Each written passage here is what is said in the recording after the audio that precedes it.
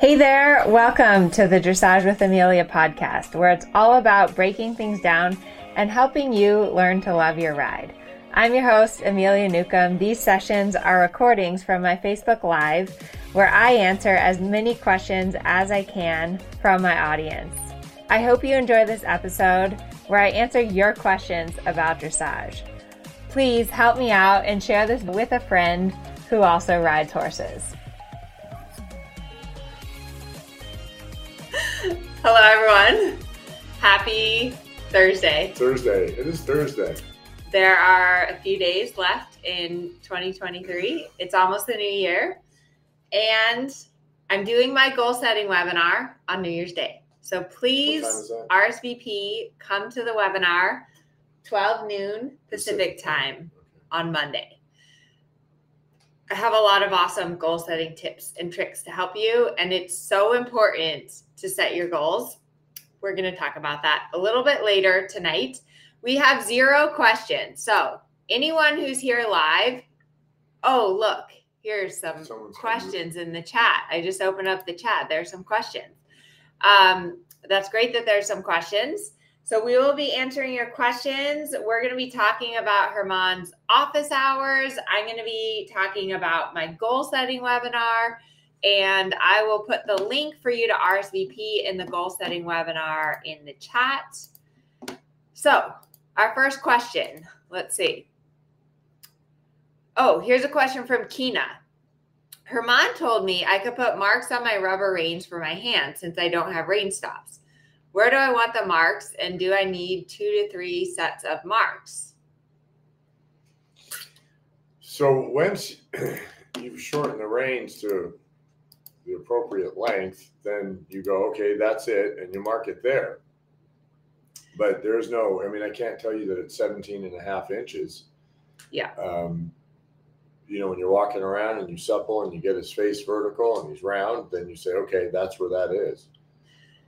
But I think, Kina, it's the tape markers are just for visual tape. They're just for a visual cue. But we definitely recommend having either thick rubber reins or reins that have stoppers. I think she had the rubber reins. Oh, okay. So then it'll grip, and then she'll know where to do it. Okay, next question is from Marcia. Is it possible that my horse can spook if she is off balance and are stiff and weak on one side while on a circle? She spooks often when I lunge her cantering clockwise. That's a really good question. But if it's that, I would think it had more to do with sight, if it's always the same on that one side.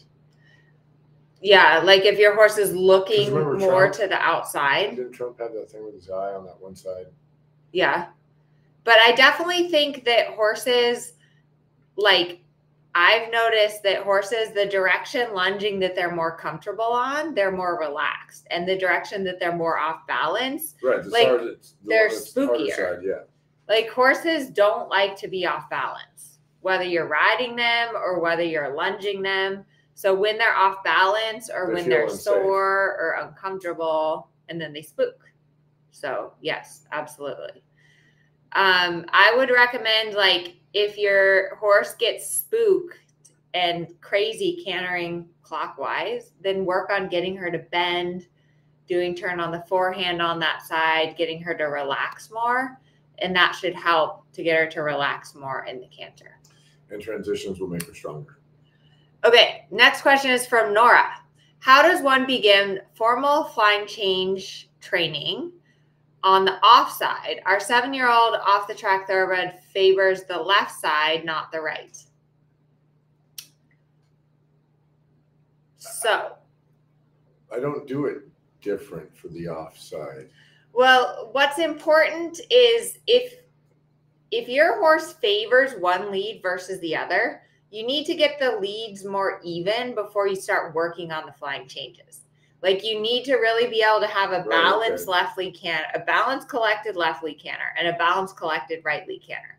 Because if one lead is way better than the other, then changing back to the harder side is going to be quite difficult. Yeah. You need to, that the weaker side needs to get way stronger, because otherwise the horse will never want to switch back. Yeah. So work on really getting, it says a horse favors the left side, not the right. So you need to really, really work on improving the quality of the right lead canter. And walk canter transitions. A million walk canter because transitions. The flying change is really just a walk canter transition done at the canter. So lots of walk canter transitions. And thank you, Barbara. Yes. So Barbara brings up a good point. Tell us what you did last night. We took off the training wheels, and I did my very first on solo. Although Lexi helped me a ton, right? Like she made it all happen for me. I just had to talk. But I did my first office hours solo flight. So for those of you who don't know what he's talking about, inside of Strides, which is our like ongoing monthly program, we do office hour sessions. And that's, I think. So people send in their videos, 2-3 minutes, and one of us on Team Amelia takes a look at it. So last night I did my office hours solo. But I think it's a really great opportunity to get a little bit of one-on-one feedback, because while like we follow the training scale and there are certain exercises and sequence, every horse and rider is a little different. And sometimes you just need that individual. Yeah, it's an eye on the ground to say like, oh, you need to do this differently. You need to do this differently. And the office hours, I'm going to argue that they might be more helpful than a lesson, because you can actually see what you're doing wrong. And we can pause the video or replay a transition and kind of show you the steps of like, here's where it started to go wrong. Here's what you need to improve. Here's your homework for the next time. So Strides is my favorite program, and we're going to be opening enrollment on New Year's Day. So after the goal setting webinar, Strides will be open. We don't open it very often. So if you've been like dying to join Strides, now soon will be New Year's Day is the chance. So what are some other big takeaways from your office hours last night? It just really came home, just remember thinking that contact is just an important part of, there's a reason it's in the training scale. And, nobody's driving a car without a steering wheel. And so, your horses need contact, and that contact is their security. And that doesn't mean anybody's holding or preventing or strong. It's just you cuddle your puppy when you carry it, the contact gives your horse security. Yeah. The contact allows you to. When I was, because I have a horse that is quite difficult, right? Fidget is, incognito is quite difficult. And so, when I see that, and it reminds me of things that I should be doing on my horses. So, yeah, it's good. But there's a balance of like contact versus hanging on your horse's mouth. Right, so how do you balance that? Contact is not hanging on your horse's mouth. What is contact? You've got some weight that's elastic. It's like a rubber band. It's a bungee cord, right? You allow the horse to go forward, yet you still hold the reins. You have to hold without holding. And how do you influence your horse in the contact without, like, correctly? How do you correctly influence your horse in the contact? You still allow the horse to go forward, and you supple. I think contact, though, and connection, it's the hardest part. It is difficult. It for sure is. Until you have felt it, right? It's like, okay, so describe the color blue. If you haven't seen blue, you have to experiment with it and feel it. And, oh, that's too much, and this is too little. I've stopped my horse. I've thrown him on the forehand. Yeah. Right? How do you describe color? Blue is what? So how do you describe that feeling? Well, and I think you also always have to go back to your seat, because like contact really comes through your whole body. It's not just about your arms. It's about like your leg seat to the hand. Right. Your independent seat allows the freedom. Right. Which is why a lot of like the classical way of training riders is without reins. Or stirrups. And you get lunged. Yeah.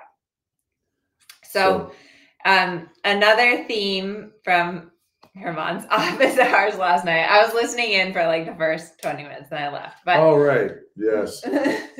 So I think it is like submitting a video for office hours is a big deal, right? Because we all watch our videos and are a little bit ashamed of them. I think that, you know, we all want to ride better than yes. we're riding. And so you film yourself and you go home and you watch the video and you're like, oh my God, I suck. And then It's so bad. There's so much wrong. I'm not going to send in my video. And then we beat ourselves up. And that's the lovely thing about the dressage. You know, you can just be terrible forever. You don't age out. You just can be miserable to yourself forever. Yes. But so, you know, like we're all in the same boat and we all feel that way. And we're putting yourself out there and submitting a video is what allows you to grow. And growing sometimes is painful and it, you know, it's uncomfortable and that's part of the journey. So anyways, one of the students last night submitted her video and she was like, oh, it's just bad. It's just terrible. And what did you say? I just said that bad isn't descriptive enough, right? It's not helpful. It's not really helpful. This person's being mean, you know, it's self-critical, it's being mean to herself, but it doesn't do justice to what's going on because it's not all bad, it's not all good. There's some good things happening, there's some bad things that are happening, and it's not even so much that it's bad, it just needs to be improved, right? It's a skill, and the only way to get better at a skill is by practice. Yeah. And so then dismissing everything, and that's the issue, dismissing everything out of hand isn't constructive. It doesn't help. It doesn't lead to anything. Yeah. And it's difficult to remove the emotion out of all of it and just look at it objectively and say, okay, this is okay. This is okay. That's not okay. And then why is it not okay? And then you can take some action. Yeah. But just throwing it all, you know, dismissing all of it because it's bad it doesn't help. It's just not helpful. Yeah. And so since I've been getting ready for this goal setting webinar and I've been listening to a lot of books and lectures, and there's so much evidence that when you are positive, that it opens you to more and more opportunities, because like when you see, you know, the good in what you've achieved with your horse or like the good in a transition, it allows you that room and that idea like that you can improve and that you can get better. And so while yes, you need to see like, okay, this is what isn't quite right, you also need to see like the gain and what has improved. And that's super, super important, especially because riding and horses is really hard and progress is so slow. Like it's so incredibly slow. And that's why there's you know, the judges have a range of numbers, because otherwise it would be only zeros and tens. Yeah. But there's a range in there because some things are all right. Some things are more than all right. Some things, you know, unsatisfactory, satisfactory, insufficient, fairly good, good. There's a range to what we're all doing. Yeah. Yeah. But it's always, I've worked with a lot of students and it's always the ones, I don't know if you've noticed this, but I feel like my students that are generally positive and optimistic and like believe in themselves and believe in their horse, those are the ones that make progress. And I think that that's really, really important to keep in mind. Not to say that you shouldn't be like delusional. Like you shouldn't be like, oh my God, I'm the best rider ever. I'm going to the Olympics tomorrow. But just having that positive outlook is super important. As my friend says all the time, reality is an acquired taste and it's not for everyone. Yeah, but you've got to like be grateful and see the good in the world and, you know, and yeah, be realistic. Right, because it's not all bad and it's not all good. Yeah. So anyways, I'm doing a goal setting webinar on Sunday. I've made up a little worksheet. So if you want to get the worksheet, RSVP, I hope you can come live because I'm doing a super secret segment only for people that come live. But basically what I've done, so I filled this out for my horse, Luigi. And basically what I've done is at the beginning, we're going to set a goal. We're going to set a big goal for ourselves. And setting goals is really, really important because it gets you excited, it gets you motivated, it gives you a destination, like something that you're working towards. And especially at the beginning of the year, it's a really good time to reflect on the past year and then set some intentions for the year ahead. So, what are some good goals? What are some good riding goals for people to set? Herman always, I feel like one thing you always get your students to do is to work towards getting their medal. Yeah, I think that's because it's important to have achievable goals. So first, I want to be the all-being master of time, space, and dimension, and then I want to get my bronze medal. So what is a bronze medal? That's 2 scores of 60% or higher at first, second, and third level, and then silver medal is the fourth level in pre-St. George. And gold medal is either the intermediate 1 or 2 and 2 from the Grand Prix. Yeah. And a lot of your students have gotten their medals. Yeah. Yeah. I pushed them along on that because it gives us something to work towards. And so we're not just out here spinning our wheels, right? There's a plan. We have a plan. There's a structure. These are what we're going to do. And then there's setbacks, right? I mean, there's the plan. Oh, yeah. You set your plan, and you make that plan based on the information at hand. And then, 6 months down the road, whatever, something happens, things go, you get new information and then you adjust the plan, but you stay with the plan. Yeah. You just have to make adjustments along the way. Yeah. And to be honest, I've failed at a lot of goals. And when you set a goal, you're going to fail, right? Like you're going to have setbacks and things are going to come up. And so you have to kind of right. Setting a goal isn't like opening a Christmas present. Like it's not all wrapped up in a bow. It isn't. And then you're not going to give me my gold medal, my Grand Prix scores for Christmas. No, I had to sweat a lot for that. Yeah. But that's also what makes it so amazing. Like when you finally achieve your goal, it's not like about achieving it. It's about the journey. Like it's not about the destination. It's about everything that you've worked towards to get there. All the setbacks you've overcome, all the failures that you've overcome. Like that's what really keeps you going. So I definitely think there was that Irish band, right? I get knocked down, but I get up again. Do you remember that song?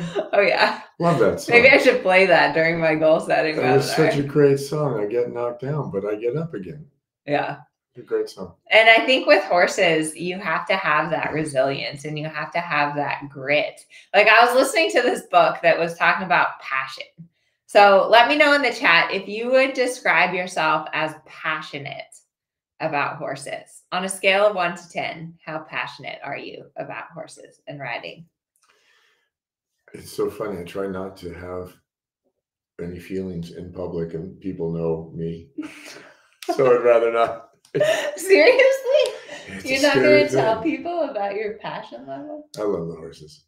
Okay. So the book I was reading was saying how when you're passionate about something, it allows you to endure a lot of suffering, which I think was so true about horses because like there's a lot of suffering that goes along with having a horse. It does. But the passion just overrides it. So it doesn't really feel like suffering.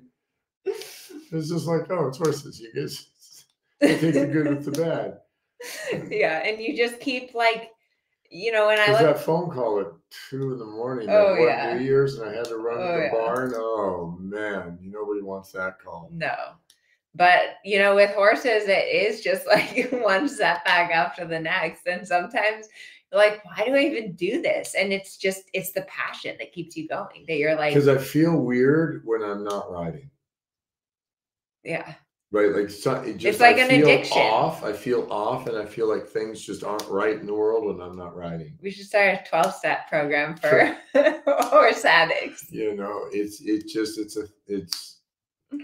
I'm acutely aware when I'm not riding. Yes. Okay, so bottom line, come to the goal setting webinar. because we're going to set a BHAG and then we're going to do all of the different categories specific to riding. And you'll learn about some of my goal setting failures. Okay, a few more questions. So I recently started schooling my horse off property to prep for our first show. He's normally pretty quiet, but when schooling at new places, there's much tension, so much that our first several canter transitions come with their fair share of bucks. Do you have suggestions on how to prevent these and diffuse tension in new places in general? I would start with lunging. Groundwork. And I can't believe you mentioned that. I thought you were going to be like, just get on and ride through it. That's what you would do. Right. That's what I would just get in the 2-point and go scare people in the warm-up, because why not? But lunging and let the horse go forward, right? Because he's got all that, you got to let steam out of the pot, right? So it's a little bit like a pressure cooker. So you just let them go forward and get some of that steam out of the pot. And if you don't want to sit through it, do it on a lunge line. How was that? Very diplomatic. Well done. Okay. There's another question here from someone else on Facebook. I signed up for your online workshop, got COVID, and couldn't watch or work with my horse. Can I retake this? Yes. So pretty much all of my programs, if you sign up for them, you have lifetime access. So you can always go back and rewatch them. We're actually pretty exciting. We're moving onto our own platform. So all of our courses are going to be on ameliasdressageacademy.com. It's very fancy. The videos play a lot better. It's like all very exciting. I started out doing these courses like 4 or 5 years ago, and we used a platform called Teachable, which was great, but we've kind of outgrown Teachable. So we're moving up from the training level platform to the Grand Prix platform. There's a lot of new buttons. Yeah, I mean, but it's exciting. Yes. So it's very exciting. We have a lot more control. Be in-house. Okay, another question about groundwork. If you're planning on lunging and doing groundwork only, how long would you suggest doing each of these activities? Also wondered what diameter circle you recommend lunging.